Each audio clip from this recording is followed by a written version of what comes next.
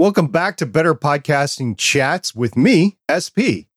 I had a fantastic vacation at the family lake home, which was followed by a lot of things needing to be fixed, starting with the trip home and including a ton of stuff along the way, all the way into my podcast studio right here. So I spent the better part of the last week fixing things, including my microphone boom arm mount. And if you want to see how I did that, there's a video over on the Gonna Geek Gear YouTube channel, which you might want to watch.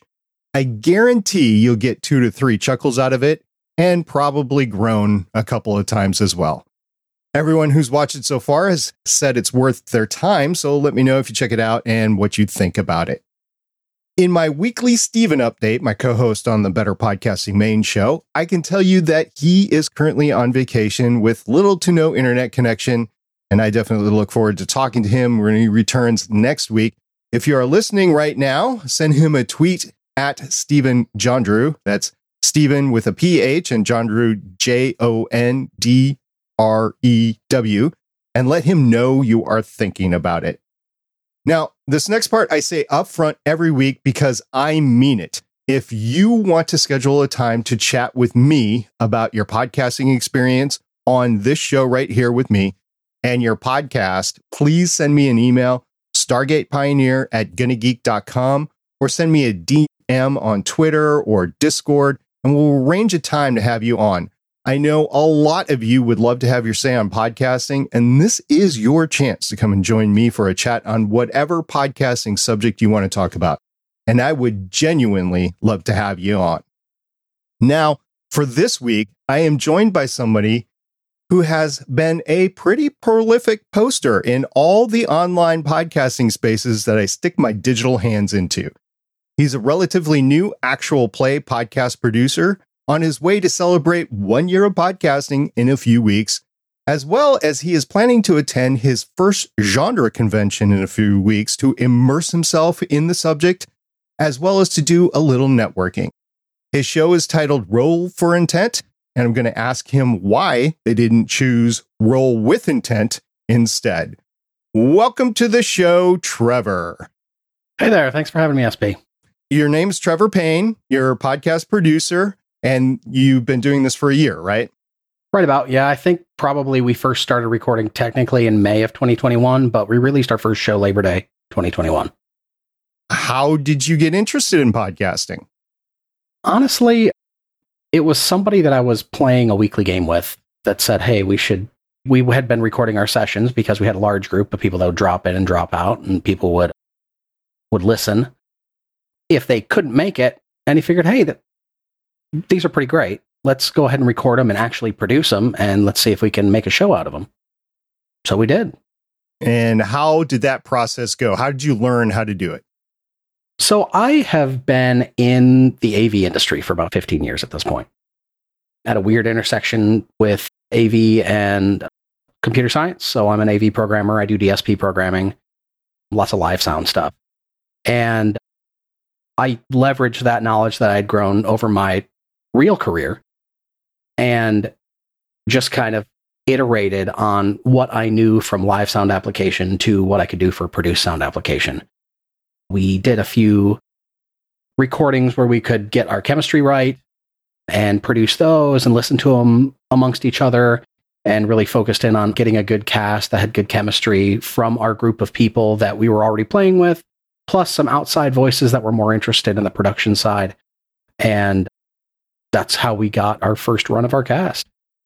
So you talked a little bit about chemistry. That's very important with an ensemble cast in any sort of podcasting, whether it's just 2 podcasters like myself and Steven on Better Podcasting, or whether it's a panel podcast with 5 or 6 people, or a playthrough podcast like yourselves. How would you go about, or how did you go about ensuring that the chemistry was there, and what sort of chemistry were you shooting for? Well, most of us had played together for probably almost a year before we decided to record for production for other people to listen to. And I got the core group that really was good at role playing, that was good at embodying their characters and living through their characters, and still were funny and relatable and had decent voice acting. But we really focused on not only the role-playing aspect, because we didn't want it to be like this dry, overly serious thing. We wanted humor, too. We wanted it to still feel like a group of people around a table, like you were going to your own table. And that's really what drove our chemistry, is who can tell good jokes, who can tell things off the fly that make people laugh, who has good insight, who can take the role-playing opportunity that's been given to them and make it not only relatable to the show, but relatable to people, and something that we can talk about in the future. And that's probably the biggest thing that we looked at for chemistry-wise, is it something that we would enjoy listening back to? And how big was your cast when you started the show? When we started, there was 5 of us. So it was me and 4 other people. About 14 episodes in, we added another cast member, so it was 6. And then at our 6-month anniversary, we added a 7th cast member. And we announced it recently on our own Discord. We have 2 cast members that are leaving us, so we're going to be contracting back down to 5 cast members, and we're really sad to see them go. We wish them the best, but I have to admit that producing a 1.5-hour show for 5 voices is going to be a heck of a lot more streamlined than it was for 7. So it sounds a little bit like Saturday Night Live. Cast members come and go. They can. We're really interested in finding opportunities for people to come and go guest-wise, too. And, we're always open to our other cast members coming back if they want to for a couple episodes or something. Whatever works, right? Whatever we find. Our latest cast member that joined, he joined in as a rules lawyer. He was our first fan on our Discord, actually, and got really involved in the community. And he's another content creator. And we brought him in because he knew the rules better than me. I'm relatively new to this game, right? And he had a lot of fun making fun of how bad we mangled the rules for the first few episodes. So I figured, we got to the point, we hit our 6-month anniversary. We were like, hey, you've done a lot for our community. You're a great evangelist for our show. We use your content. He makes compatible monsters and archetypes and stuff for our game that we use, and we really wanted to bring him on. So we brought that person on. And, that's the sort of thing that we really focused on from the beginning, was making a good community atmosphere. And I don't think there's anything more that speaks to having a good community than being able to pull people from that community to join your show. So you're the producer of the podcast. Who runs the game? Are you the game master? I also run the game. Wow, that's double duty there. That's a lot of time. Well, so we kind of separate the editing out between people, right? So I'm not doing all the editing. For a while, we had one cast member that was doing way too much of the editing, and we ended up slowly cross-training the other members of the cast to do editing. I get a final say, essentially, on content and flow, but we get editing done by other people, and then I do the mastering and the final content. My wife does most of the QC. She's actually the voice of the intro and the outro of the show, so it's kind of a family affair, too. So it's not a one-man band, thank goodness, because I would be absolutely out of my mind. That's great to have your family involved in the show. Yeah. My wife's really embraced that side of it. It was really cool. I had originally wanted her on just to do like recaps or something. She has a really interesting voice. And she really dove into trying to become this character that we've created that is the voice of the intro, and she's actually a person in the show. It's really neat to see her jump into that and really put a lot of effort into it. Aside from your wife, is everybody with you in the room, or are they geographically separated from you, whether it's a house away or a country away? All around the country. We have the cast that we have that's on the show now, so our 7 cast members. We have 3 cast members in Michigan, 1 in West Virginia, 2 in California, and me in Texas. All over the place. About ringing the nation there. Yeah. Our original game group was about the same geographically in the US, but then we also had a player in Germany and a player in Japan. And the player in Germany is one of the ones that's in Michigan now, so it made it a lot easier. Oh, yeah. You have a background in AV. You had your selection of gear, but you had to equip your game players with gear in order to podcast and edit, I assume. So how'd you go about that? Did everybody have their own budget and they equipped themselves, or did you have a community budget? How'd that work? So everybody ended up equipping themselves for the most part. I think we put money together for a couple of the members that were, a little skint for the month, so to speak. We had one that was still kind of between jobs, post-education, just trying to get a job in his field.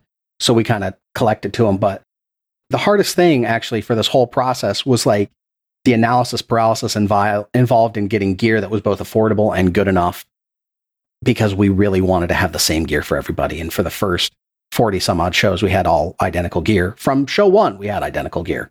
What was that identical gear? We have a Moto M2 interface, and everybody had pod mics, Rode pod mics, like the one you're using. And I just recently updated to an SE Electronics Dynacaster, but otherwise, rest of the show still has pod mics. Actually, I'm on an Electro Voice RE320 at the moment. Oh, I'm sorry. I saw the pod mic behind you, and then I saw the same similar tip of the grill, which I'm very jealous of the Electro Voice. That's what I was going to get when I decided to get this one, because it's significantly cheaper. I know. I went all out when I first started. I got a Shure SM7B, and I have a quiet voice. You might not be able to tell it because my gear is compensating for me. And just because I have a quiet voice, I couldn't get enough gain into that Shure SM7B for it to not sound rough around the edges. And you get that little crackle in between, just because I didn't have enough force in my voice to do that. And I didn't understand that until I did a panel live with some of my co-hosts at C2E2 a few years ago. And I was sharing a mic with one of my co-hosts, and he was talking his normal talk, and it was so loud to me. And then I was getting on the mic and I was yelling as loud as I could just to equal his same sort of thing. And so I couldn't use the Shure SM7B. I went with the Electro Voice RE320, which honestly was probably about the biggest microphone for a hobbyist at that point in time. Now you have the Dynacaster, you got the Rode mic, you got the Shure MV7 and MV7X, I believe. So there's a plethora of microphones that you could use as a podcaster now that just weren't available when I started podcasting, and definitely when we started Better Podcasting in 2015 that didn't exist. So everybody had a pod mic and a Moto M2. I actually have one of those. It's on my secondary system right now. And my daughter used it during the pandemic for her remote teaching that she was doing. It worked out great for that. Yeah, before all of this, like when I was just recording our home game, I was using a AKG P420 for a while, and that was nice. But my room's not treated, so a condenser mic in an untreated room. I've got bookshelves now, like a bass trap, but before then, my room was pretty much bare at the time. It was not a good thing to keep going, so I had to get something that was a little less sensitive. As a professional AV guy, how you liking the Dynacaster? I really like it a lot. I am very impressed with how easy it is to drive, because it's got the built-in mic booster. Essentially got an SE Dynamite built into it, which is great. So a little phantom power, you can just boost the heck out of the thing. And it's got the cut and boost switches that do a pretty good job, giving you a lot of different tones for your voice for live, which I do a lot of that in post, so I just keep it flat. But I can throw my wife on it and she can sing, and it sounds pretty dang good when you get the selector switches right. So it's a neat piece of kit, and it's really not that expensive. I could talk all night on microphones, but I'm going to move away from that because we got a lot more to talk about. Perfect. So you are still using the Moto M2? I am, yes. Okay. So that Moto M2 can drive the Dynacaster just fine. So how does everybody record? Do they record with a DAW, or do they have a hardware recorder? So no, on either. We use a service called OnWeCaster, which we've used. Actually, that was the first service we tried, and we stuck with it. The dev's great. I've been able to contact him with bugs and feature requests, and he's been really responsive. He's awesome. And we've used that since day one. We also do record locally. Everybody uses whatever DAW they have. I record locally in Reaper. We got guys that record in Logic, people that record in Audacity. So we have a backup, and we have a mixdown that we record as well, just in case everything fails. But that hasn't happened yet, luckily. But OnWeCaster allows me to record in FLAC in real time, and it's great. Has OnWeCaster ever failed for you?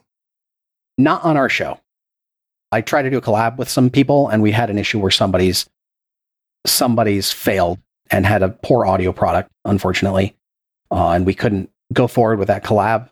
But as far as with the cast itself, we have not had an issue with OnWeCaster, unless it was a PEBCAC error. Problem exists between the chair and the keyboard, where somebody turned off something and turned it back on, didn't reselect their source or something like that. That happens from time to time. I got gun shy because I lost a couple of recordings very early on in 2013 when I first started. So I went ape over backups, and I make sure I have a hardware recorder. I realize that a lot of people don't do that these days. I realize a lot of people do use online recording services or DAWs and or both, like you guys do. And that's fine too. Whatever it takes to make sure you don't lose a recording and you have a backup. That's my main point in the whole thing. My biggest issue with the hardware recorder was going to be cost, right? Because we would have to have something that can either be an interface that's good enough for the mics. That also has a hardware recorder in it that records at the bit rate we want and everything. So that was going to be prohibitively expensive for everybody to have starting up. If I was all in the same room, absolutely, I'd have a hardware recorder. But that's not going to happen. The PopTrack P4 is a pretty versatile piece of hardware, but I realize that you can only record one format on it, and an audio guy like yourself might not like that. Yeah, I think it's only a 16-bit recording too, right? On the P4? Yeah. Yeah. At 48 kilohertz, I believe. Right. Or, no, which is what we record 44.1. at. 48 is what we record at. Because, I mean, 44 or 48 is fine. I mean, BBC uses 4800 kilohertz Opus, which is our backup recording option. So, I mean, if that's good enough for the BBC, it's good enough for me. Yeah, most people like 48 because it syncs better with video. 44.1 has a tendency to drift quite a bit. Right. We don't do much video, but that was one of the things we were thinking of going forward, because going down to a 24 frame and do that conversion from the 44.1 is funky sometimes. Yeah. You've been podcasting for almost a year. How have you improved your podcasting in that time? Oh, man, I was just thinking about this the other day because I'd really love to remaster my first 5 episodes. I've got better in the DAW. I've got better at setting mood through ambient audio and music. We've gotten a larger catalog of music. We've got a larger catalog of VSTs. I've gotten better at nonsensicals during the recording, got better at mic discipline, and so has the entire cast. Better at nonsensicals, better at mic discipline, better at extraneous noises. I will say that recording, if we were to take the full cast at the skill that they were at day one and record today, it would be a drastically different experience everywhere from the edit to the master all the way through. It would be significantly more difficult. So you're talking about microphone technique, and I promise I won't go into microphones again, but how do you explain that to your guests and co-hosts? It has been a lot of drilling into them what to do, and they're all pretty good about it now. The pod mic really shines with a proximity effect because it's a little thinner at the highs. I know you said we weren't going to get back into mics, but with proximity effect, they get a lot fuller voice when they get closer to it, and it doesn't go on the high end like that mic tends to do. So getting them to lean in closer to the mic, almost, have their chin on the mic when they speak, talk over the mic to get rid of plosives, not lean back while they talk. That was a big thing for a while. Everybody's pretty good about it now, but I would have to do a lot of envelope adjusting during recordings just to get people's levels to be right consistently. Do they use windscreens or pop filters? Everybody uses the same WSL2 pop filter from Rode. Yeah, I've got one too. Who do you use as a podcast media host? We use Captivate. We use Captivate from day one because we always had the idea of eventually having a air quote network so we could host multiple shows. We do our QC internally through that, so it's easier to have multiple shows on the host. They had a few features we really liked from the get-go. I'm a big-time analytics nerd, and their analytics are great. So they've been pretty good to us. In fact, our show was only out for 3 weeks, and they invited me to speak for their podcasting day event back in 2021, right after our show came out. It was a really neat experience. Who reached out to you from Captivate, Mark or somebody else? Danny. Okay. Yeah. Mark Asquith, by the way, is the Mark I was talking about. And I love his hobby podcast, the Star Wars podcast that he does. And I like Star Wars, so there you go. I'm a geek. So how do you approach the graphics for your show? I mean, you got the logo. Do you do a different graphic for each show? No, our graphics are pretty much the same. We have our standard logo. We changed it at the 3-month mark just because I wanted to be a little bit more visually distinct, but the core of it still lived there. As far as anything graphical wise for listeners, not really too much. We are definitely not an audio show. I'm very careful to not make us a multimedia show at this point. for several reasons. And one of them is that none of us are artistically inclined. And trying to make that happen is incredibly difficult or incredibly costly. And we don't want to incur either the time or investment or the monetary investment right now for that. Before the pandemic, I was very interested in rebranding Legends of S.H.I.E.L.D., my hobby podcast that I do outside of Better Podcasting. And I did approach a graphics designer, and we just never got it off the ground. And then all of a sudden the pandemic hit and nothing happened with it. But I was prepared to shell out somewhere between $2,000 and $5,000 to get a complete new treatment done. I'm glad it didn't do it at the time, just because we didn't know for sure what our new brand was going to be. We're pretty sure now, and I could go through with it. But along the way is I've been trying to learn graphic design, and I'm not artistic, but I could probably passably do something. Unfortunately, I just don't have the time to learn anything. I don't have any out of AutoCAD. I have no graphical design experience. I'm an engineer. I don't make pretty pictures. That's for somebody else to do. I've been lucky enough that I have several people I work with that are really skilled graphic designers that volunteer their time to help me with a logo. And that's been super duper helpful. Even though I offered to compensate them monetarily, they all turned it down. Nice. So I was very, very thankful for that at the beginning because I did not have any expectation that they'd do it for me. And they absolutely blew it out of the water, multiple iterations and everything. And it was really useful. Gave me all the source files. Now I can manipulate them willy-nilly. Yeah, I've got that too for our current designs. So I should probably do some more graphics for the video. And every time I get into it, I just run into a time problem. That's why the graphics look the way they are for this. Yeah, I do a lot of, over the past 15 years, I've done a lot of GUI work, graphical interface work. And even though I do it all the time, I'm awful at it. So I just do not have the eye for artistic or design or anything like that. It's probably one of my biggest Achilles heel in this space is I don't really have a way to do that. Can't get my head around it. Something that a lot of podcasters are probably curious about, since you mentioned it before, was your roster changes. You seem to have some processes in place. It might have been painful. It was for me when I first had some roster changes myself or co-host changes myself.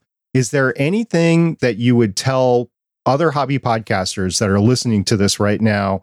Any tips or tricks or best practices that they should involve themselves when this happens? Well, I can only speak to the type of show we have. And our show is very character-driven narrative. There's a broader story that's pre-written, and we just kind of use that as a backdrop for the stories we want to tell.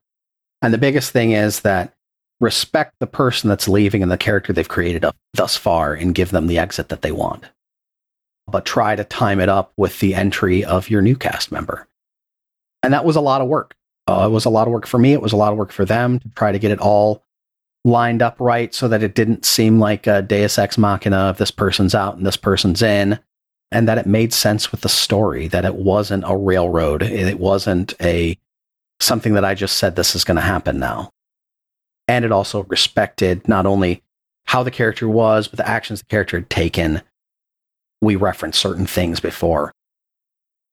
As for like a show where it's an interview style or a little more factual based, I can't really think of the term, but that I really have no idea how you would do that, to have like a main voice of the show that just disappears one day. You know, it's not like you can gradually, all right, we're seeing that this person's leaving and we just taper them off and let the fans know that this is happening. But for a narrative podcast, you can always write them out. It's just a matter of how quickly you want to do it. Outside of Better Podcasting, every single other show that I've done, and I've done like 7 or 8, I've always had cast change. I should know, because Voices of Defiance, we were the 3 of us from start to end.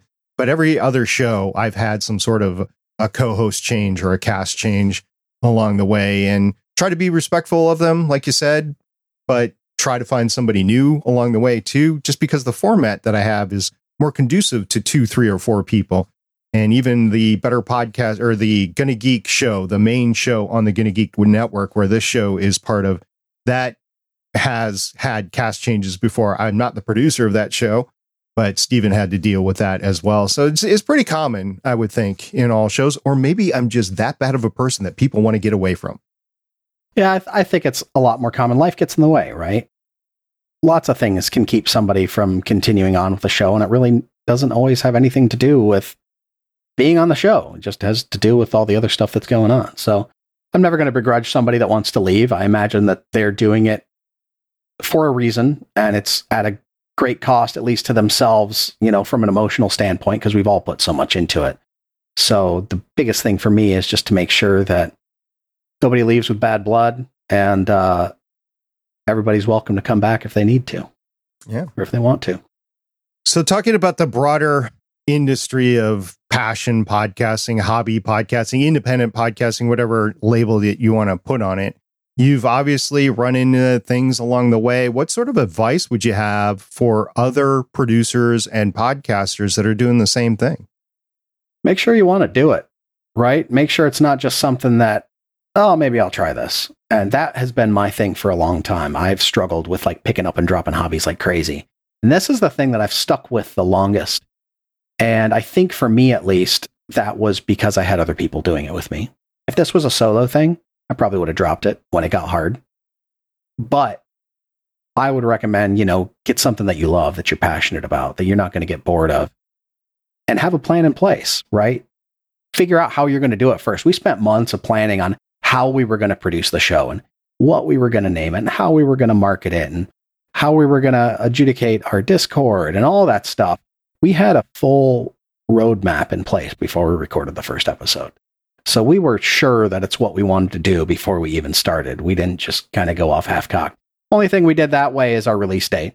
I pushed our release date up 6 weeks at the last minute, about 3 days before the release. But other than that, we had a plan, we stuck to it, and we kind of kept each other accountable. I don't know how I would have been able to do it without the other guys and my wife being 100% on board with it. I don't know how I would have been able to stick with it. Stephen and I, you're talking about the preparation for months. Stephen and I, we were both active podcasters with each other on multiple shows. And then we decided to do better podcasting because there wasn't a real resource out there for hobby podcasters at the time or passion podcasters at the time. There's a lot of consultants and advice out there for people that were business podcasters and wanted to make money because, well, that's how consultants get paid, right? They want to make sure that you're making money so that they make money along the way. And then we came along, but we wanted to make sure we did it right. We approached each other. He approached me, but I was about to approach him within hours. So it was mutual along the holidays in 2014. So it's late December 2014, maybe early January, but I'm pretty sure it was late December.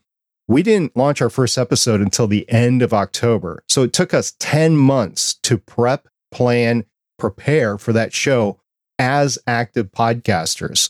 And it wasn't like we were sloughing off doing nothing. Stephen was doing some hardware improvements behind the scenes. He was doing some video improvements behind the scenes. I was doing some improvements behind the scenes. But then we were like, okay, what music should we use? And the Better Podcasting theme, it's pretty short, but it took us 3 weeks to get it right.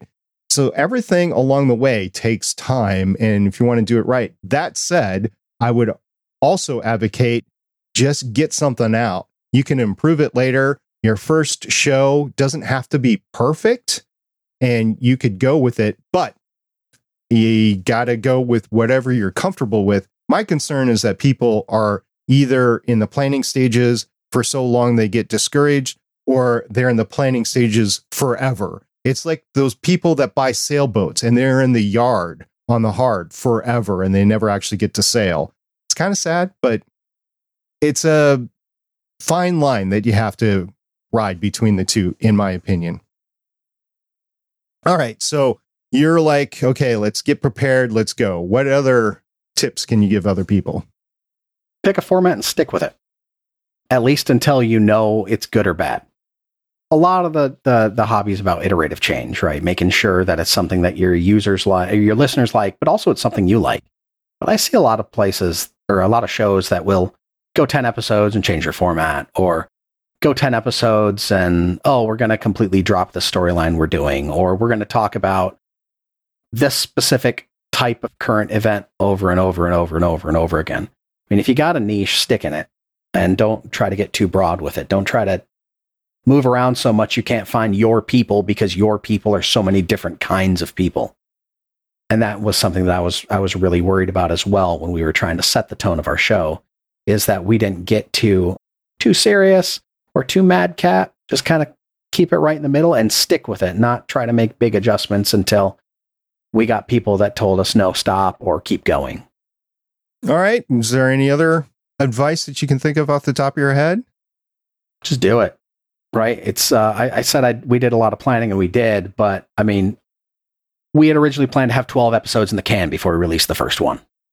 And we got to Labor Day weekend, and we had picked up our host just so I could figure out how it all worked.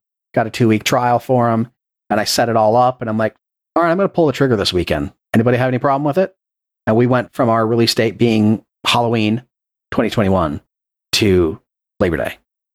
Just because we thought we were ready, and we just did it. Didn't want to wait anymore. I've heard two schools of thought with launching, and one is, which I've never done, one is put a lot in the can because you always want to keep releasing episodes and you'll never want to keep your audience hanging, that sort of thing. But on the other hand, if you release your first couple of shows and you have something that's not working, like a segment that's not working, your audio production is crap, and you change something like new microphones or a new production method or new recording methods, so everybody's on their own track, which makes the editing better, then you can make the change right away versus forcing people to have that same bad production for a while. Give you an example, Damien, who I think you know, Damien the DM from Adventures with Aurelia, they did their first episodes using a single Blue Yeti in the same room. He said those recordings are awful, and he has changed it since, where everybody's on their own microphone. But if he would have made that change in episode 3, he would have been able to have better production almost from the get-go versus having to suffer through, I don't know how many episodes he did before they got new gear. I agree with that. That's a really good point. But I think the difference that came with our show is that we had production dead to rights before we recorded the first episode. As far as we all had our own mics, we knew what tools we were going to use. We were familiar with the tools.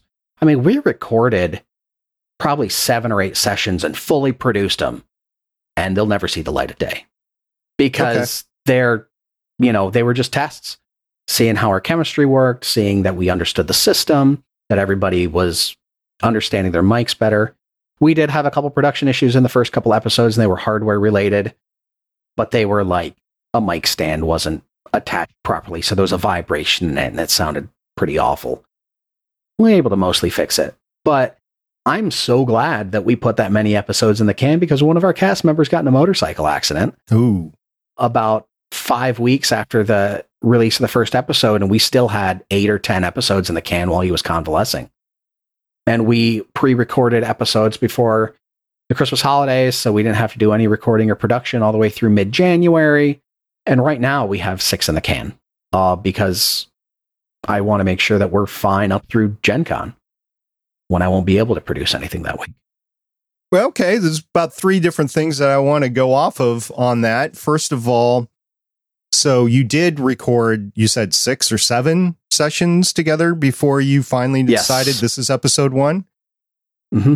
I would say 1 to 3 for sure for anybody out there. Just completely produce it front to back. Make sure you understand everything all the way up to publish before you actually get to episode 1. I think that's very valuable. The co-host that had the accident, that's terrible. Did you have any sort of audience response to that? We did.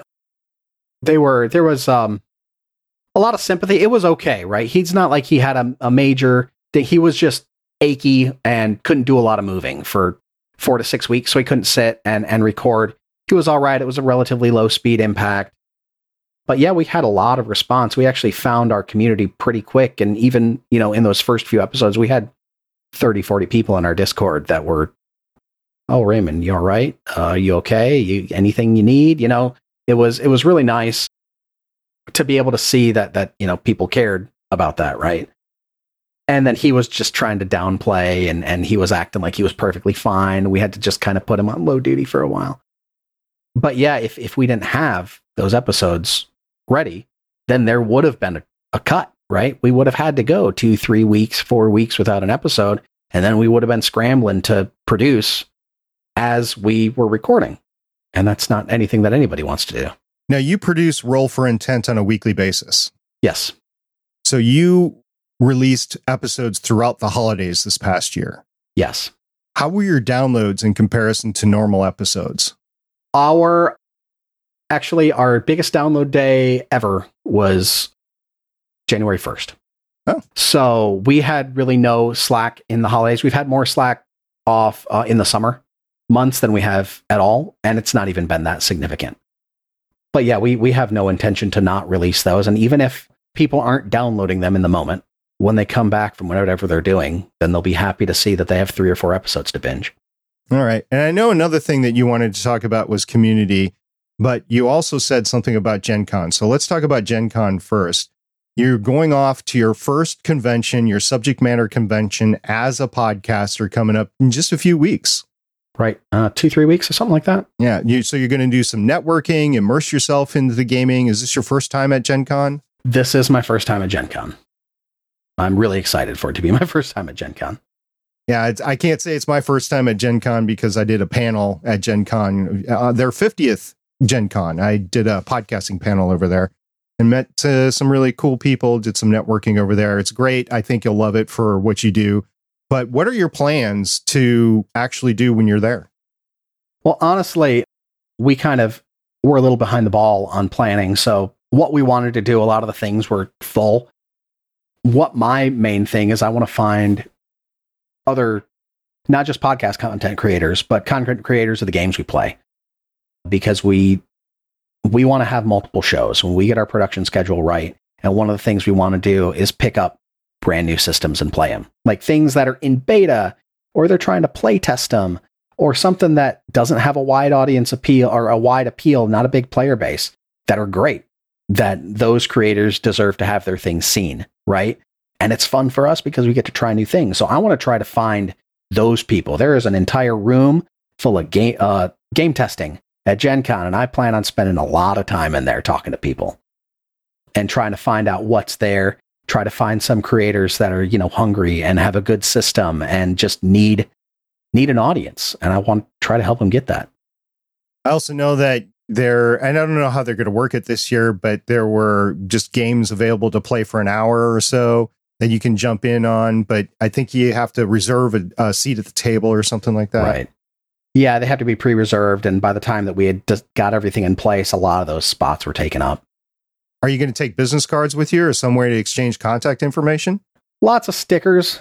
We don't really have business cards. It's something we've thought about, but we're still trying to grow as far as, make sure that we have money in the bank for our yearly expenses and stuff, because the services we use are fairly expensive, right?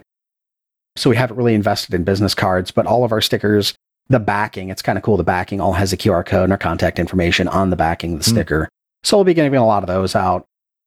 How are you going to take other people's information, new people that you want to interface with outside the convention, maybe even interview? Hopefully cards, hopefully V cards. If not, I'm going to have a notebook. Okay. and jot people's stuff down. This is my first convention like this, but I've done lots of industry conventions over the years, and a combination of like having business cards, V cards, having a notebook gets me everything I really need. Are you going to take any sort of recording gear with you in case you want to record a little session for your show down the road? We thought of doing that, but because of several issues, a lot of the cast isn't going to be able to be there. So it'll be a skeleton crew for us, unfortunately. We had originally planned on doing a lot, recording our first in-person show. It's just not going to work out this time. I know there are people that take interview microphones with little recorders that are attached to them. Like there's at least 3 out there. I know Zoom makes one, Tascam makes one with like a interview, like a dynamic microphone. Sennheiser MD46 is my big one. I know it's expensive at about $200, but it's great for those sorts of situations. Or take out your phone, point the microphone at somebody. Either way, you'll have the ability to record. You're going to get a little bit more background ambient noise with the phone than you would actual interview microphone. But I would just recommend that you just think about, well, what if we come across this? And maybe you don't do anything. Like I went to Podcast Movement last year down in Nashville, and I intentionally didn't bring anything to record, nothing, because I'm like, I'm just going to go there and experience this as a hobby podcaster. I am not here to cover it for better podcasting. Yeah, our show at this point isn't really interview focused. We probably won't be doing anything like that, at least in the short term, maybe in the future. But I'm more interested in networking people and getting an opportunity, hopefully in the next few months, to either do a collab or, showcase their game. Okay, so that is coming up. Maybe we'll have you on the show later on to see how it went. I would really like to know your first con. Not only are you going because you like the material, the subject matter, because you're a gamer, but as a podcaster. So I'd be very interested in how that went for you later. Maybe we'll have you back on the show for that. But you also mentioned Discord server, and you also mentioned that you have at least 30 or 40 active people that reached out to your co-host or game player when he went down. So how did that work for you? How did you start it? How did you promote it? How do you interact with it? So the Discord's probably my favorite thing about all of this, honestly. When I first started this, I was really, really worried about the parasocial relationship that can be generated when you're doing something like this, where they think they understand everything that's going on because you're on the other side of the mic and you're talking to them. It worries me, right? It just makes me feel uncomfortable. But I really enjoy the actual social interaction where I can have a conversation with these people. I play with these people. We have regular games during the week that I'll drop in and we'll play a session, or other people on the cast will drop in and we'll play a session. But we really started it just for a way for people to give us feedback and tell us if we sucked and how bad it was, so we could fix it, right? So we had the Discord server up. I just noticed that the first Discord server test got put together on May 11th, 2021. And we had it up, months before, trying to get bots working and roles and all that stuff. And we had people join the very first day our show went live. We probably had 6 people day one, and I was absolutely ecstatic. I didn't know that we would have anybody join. And then by that first like 2-3 months, we had 50, 60 people, and we've grown up to be about 130 members now. And it's been a constant trickle, and it's something that we're always promoting because we want to hear from people. People are so, I don't want to say loath to do a review, but a lot of people don't want to do a review, right? But people do like to talk, and people do like to have fun and play games. So if I can get somebody to come in and tell us how they like the show and get involved, tell us what we don't like so we can evolve the show more, and honestly just make more friends, meet more people. That's my favorite thing about this so far. And growing that Discord directly allows us to interact with those people and have fun with those people and meet those people. So have you done anything different since you started the Discord to now to make it a little bit more communicative with your audience? We have, I will say, feedback-wise, I changed our mastering process because we have listeners that are hearing impaired, that have cochlear implants or various other assistive devices to hear, and they had issues with hearing our show and understanding it. So when he told me that he was having issues, I went back and I remastered those episodes. Because if somebody's not having a good time listening to it, if they get to that episode and they're like, well, we can't listen to your show, I failed because I want the show to be accessible to everybody. We've also, our Discord conversations become fodder for some content and episodes. We'll talk about things that have happened on the Discord, call out users by name. We had a specific user that had a specific type of car that he always complained about. And we did a Patreon show where one of the killers just happened to have that same sort of vehicle. And we had a lot of fun time being able to bring in our community member with his blessing into the show, just conversationally joking. And I think that's one of those things that really helps us drive more people to come to the show because they're involved somehow in the production of the show. We will get requests to, hey, this sound effect was really funky. It hurt my ears, right? I had an earthquake sound effect on one episode that somebody complained that it gave him hearing, pain listening to it. So went back, remastered that, have removed that sort of tone from our episodes going forward. And we've been very open since the very beginning that we want our listeners not only to tell us they like us, but to tell us exactly what they don't like about us, because you can't get any better if you don't know. And we actively solicit those opinions. I recently was selected to be a judge on a community competition that's going on right now. And I solicited the users in the Discord because I could not figure out how to write the bio for our show. And I just reached out in the Discord like, hey, this is hard. Anybody want to help?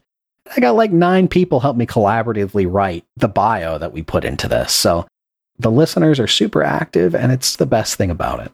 It's the best thing about a show. I mean, for most hobby passion podcasters, they do it really to build the community because they want to share with whatever they're doing, their passion with other people. And to have that sort of active community is definitely a bonus for any show. We have it over on the Gonna Geek Network, and I know some other networks have it as well.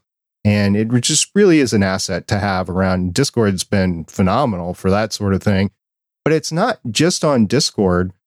There's a bunch of promotion that you need to do across everything in order to reach people that aren't on your Discord.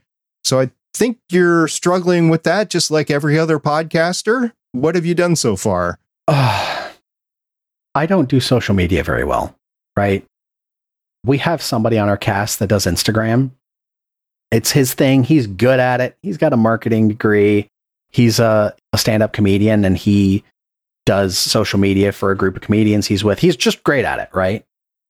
And he was out last week, and I had to take over the Instagram duties, and I felt like I was driving a spaceship because I had no idea what the heck I was doing. I had to get my wife to help me. It was awful. I'm just not good at that sort of thing.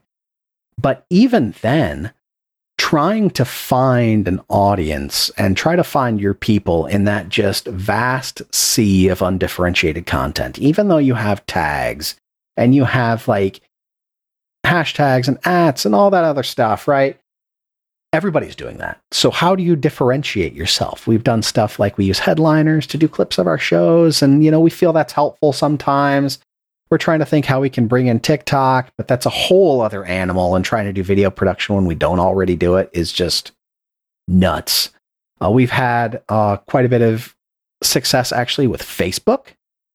We've done a few ad campaigns with Facebook, and it was able to get our first regular listeners in Africa. So we have listeners on every continent now. So that was really cool to be able Antarctica. So we have a listener that spent time in McMurrough Station. So I'm counting that one. Okay. But that was something really cool to be able to target that. I'm already a super analytics geek around this sort of stuff. So being able to target a few specific markets in Asia or in Africa or in Eastern Europe that I've been told are good markets for other shows similar to ours was a really big benefit to us. And I mean, even though I'm not a big fan of Facebook broadly, it was a really good way to connect to people that we probably wouldn't have easily connected to before. In the future, you could probably actually play your game in the metaverse. Yeah, I guess. Sure. I mean, Ready Player One is right there. It's going to happen. Yeah. Sure. Okay. Any other promotion tips? It's all about finding your people. And when you find your people, try to dig into that. Something that I used really early on when we were trying to get a foothold is I found other fandoms that was happened to be a part of, but other fandoms that were like ours. So other actual play podcasts that were successful, right? Those people that are there were already primed to listen to a show like yours. Just got to get them to try it, right? I would go into those spaces and try to promote our show as respectfully as possible to the show that already exists there. But that was a really big boost to us early on, is going into some Reddit communities and some Facebook communities for some shows that were already in progress and getting some big listener bumps during the community days where people are able to drop in their content or whatever. So grabbing people that are already primed for your content is a great way to do that. And the best way to do that is to find fans of other podcasts. Podcast listeners listen to more podcasts, right? We have a couple guys in our Discord that log thousands of hours a year listening to shows. And those are the kind of people that are in those spaces that are always looking for something more to devour because their favorite weekly shows, they listen to them an hour after they come out, right? So they're always looking for more content to fill, or if a show falls off. So going into those spaces where people are primed for your content is probably the fastest, easiest, cheapest way to build a quick base of listeners that will listen rather than somebody just sees an ad scrolling by somewhere. So you're pretty unique. Actually, I wouldn't say you're unique because podcasters used to be guys like you, either musicians or guys that were in AV production already. But I would say you're unique now because a lot of people that want to get into it don't have that background. So you have that background, and then you started a podcast a year ago. You probably know, you've been paying attention to the industry. I see where you're communicating in. I see the Discord servers you're in. I see where you're posting online. So you have a decent sense of what's going on in the industry. Do you have any industry gripes for your type of show right now? It's hard to be seen for my type of show, actual play podcasts are kind of a dime a dozen, right? There were a couple early on that, honestly, they're the giants whose shoulders we stand on. While I don't listen to them very much anymore, one of our biggest inspirations was Glass Cannon Podcast, which was kind of started a similar way, and they just have had absolute wild success at the beginning when actual play podcasts were not that big of a thing, right? But outside of big players in those spaces, if you are a small independent podcaster and you're not playing something like D&D that already has wide appeal, right? It's that much harder to be seen. If your game isn't mainstream, and that doesn't necessarily apply to Mind Game, Pathfinder 2nd Edition, which is what we play, is one of the larger systems, right? One of the most well-known systems outside of Dungeons and Dragons. But if you're playing a smaller system that's really fun and you have really good content, and nobody knows about your system, and you're advertising that you're a Delta Green show, and nobody knows what the heck Delta Green is, right? It's hard to get a foothold for those people. And there are people out there that are making absolutely awesome content that just don't get seen, right? And that is my biggest gripe with the industry right now, is that, while tabletop RPGs have kind of come out of the shadows, so to speak, in the past, 5-6 years, owing to things like, Stranger Things, right? Making it a little less weird to play role-playing games, or just geek culture at large becoming more mainstream. That's been great for getting it more broad appeal, but the appeal is still at the most well-known things. There's so many sub-genres within where people are creating content that it's heartbreaking to see them pour themselves into it and then, not get anything out of it, listener-wise or community-wise. And I really wish that there was better tools that the community had to be able to promote their show and for people to find their show and people to be able to find their people. And it's really hard to do that.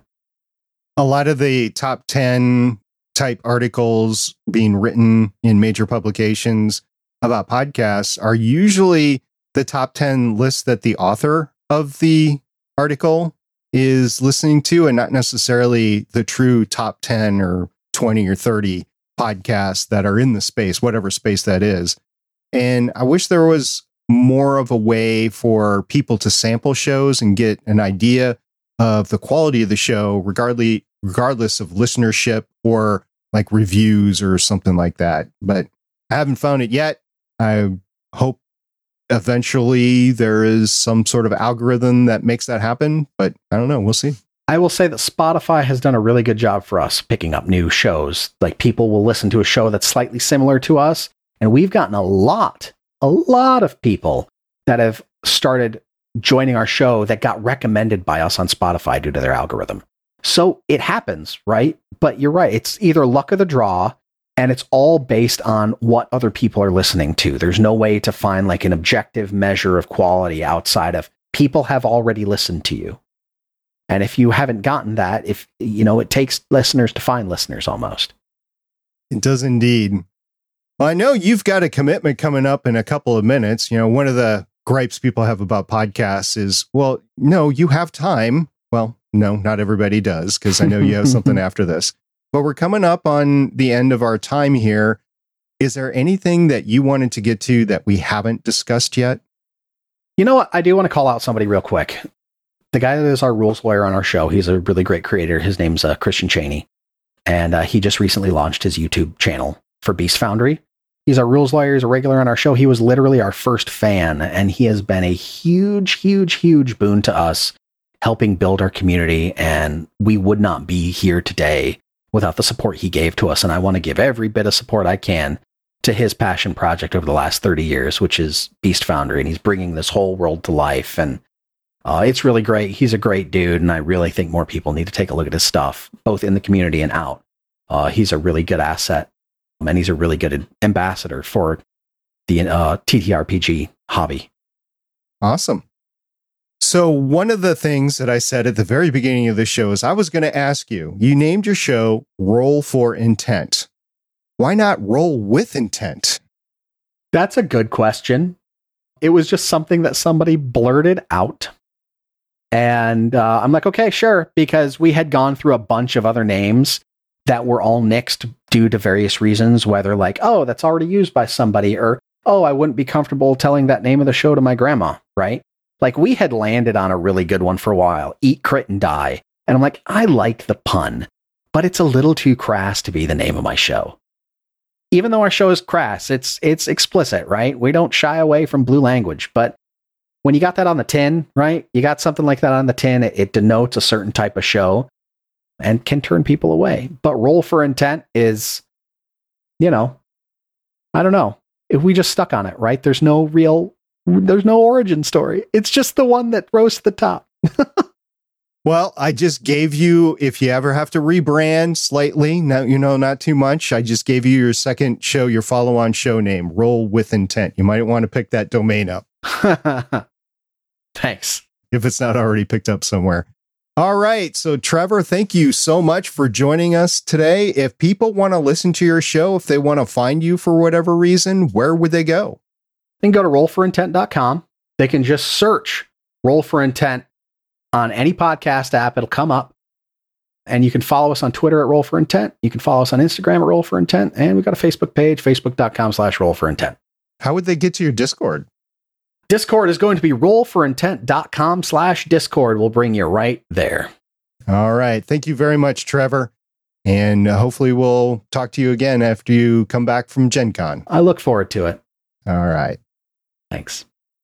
Thank you very much to being here with me and Trevor all the way to the end. If you like content like this, please subscribe to this YouTube channel. And if you like the video, go ahead and give it a thumbs up. Stephen and I would greatly appreciate it. Now, next week, I plan to stream and chat with a long-term podcasting friend who actually saved my butt at Star Wars Celebration in Chicago in the cold April of 2019. That's Jeremy Dennis from the Transmissions podcast. He's got a lot to say about podcasting, coming up with 500 episodes, and what specifically is going on with his show this year. So don't miss it. Tuesday night, July 19th at 8 p.m. Eastern Time, streamed right here on the Better Podcasting YouTube channel. See you all then.